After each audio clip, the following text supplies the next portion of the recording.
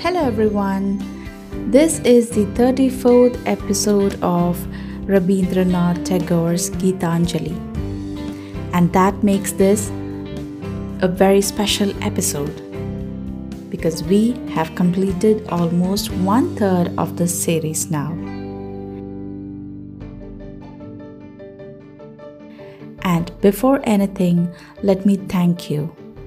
Thank you so much for being here and being part of this journey with me. Thank you for all the love and support that you have been showing. In case you are here for the first time, we welcome you once again, and please do go through all our episodes, and if you like them, do share it with others as well. Before we move on to today's episode, I would love to read out some of the reviews sent by our listeners, and I hope that inspires you to send me one as well. Well, here are the reviews. Our first review is from Annie. Annie says, "Hi Vaishnavi, I just listened to your podcast. It is so beautiful. Your voice is very melodic, expressive, and full of emotion. It brought the poems to life for me. Thank you very much. I am going to pull out Tagore and Kabir from my bookshelves and blow the dust off them. It is time to read them again. I was left them by my grandmother who loved them both." Wow, that's so sweet of you, Annie. Thank you so much. Our next reviewer is Fionnuala. She says, "Hi Vaishnavi, I like Gitanjali very much, so I've started listening to your podcast on Spotify. Most enjoyable, thank you." Oh, thank you, Fionnuala. We too love Gitanjali. So thank you so much for your kind words. Next is Jillian. Jillian says, "I have always meant to try Tagore. Gitanjali sounds a good place to start. Thank you." Yes, indeed, Gitanjali is a great place to start. And thank you too. And our next review is from Beth. Beth says, "Wow Vaishnavi, these are really good. I love the sound effects and music you have chosen, and your voice is so perfect for the poems. Your opening is perfect, very inviting, and the material Gitanjali provided is stunning. I'm not surprised he won the Nobel Prize or that his work was selected by UNESCO. Thank you so much for introducing him to me."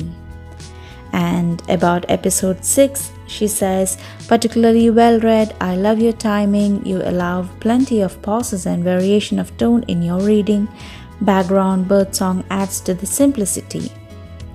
She also says, "Your poems are like little meditations." Well, thank you so much, Beth, and we are all grateful to Tagore for these wonderful poems, which are indeed like meditation. And by the way, Beth is someone associated with podcasting and all that, so this review is really special for me. Thank you so much, Beth.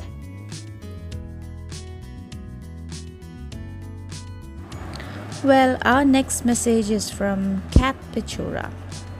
She says, "I love your podcast so much. I want to subscribe right away. Your voice in reading the Indian poetry is perfection. I click and close my eyes and I'm swept away. Thank you, thank you. I cannot wait to send my brother and my Indian sister-in-law. They will love it too." Oh, that's so inspiring. Thank you too, Kat. Thank you very much. I hope these messages have inspired you to send me your review as well. Please do send me. You can either send them as voice messages. The link to record your voice comes with every episode description. And in case you want to write a review for me, you can get in touch at the Instagram handle, either at the Poetry Within or at author Vaishnavi Sanoj. Either will do. But please do note, the Insta handle for the podcast is at the poetry with it. It's not add poetry with it. So please do get in touch. Write what you love about the podcast. Write what you don't love about the podcast. Your reviews matter. So please do get in touch. And once again, thank you for being here.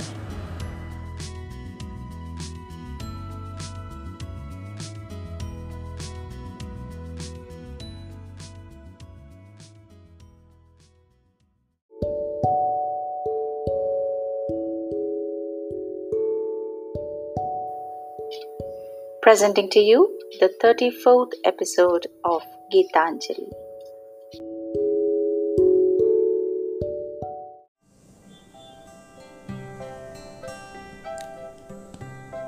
Let only that little be left of me, whereby I may name thee my all. Let only that little be left of my will, whereby I may feel thee on every side, and come to thee in everything, and offer to thee my love every moment.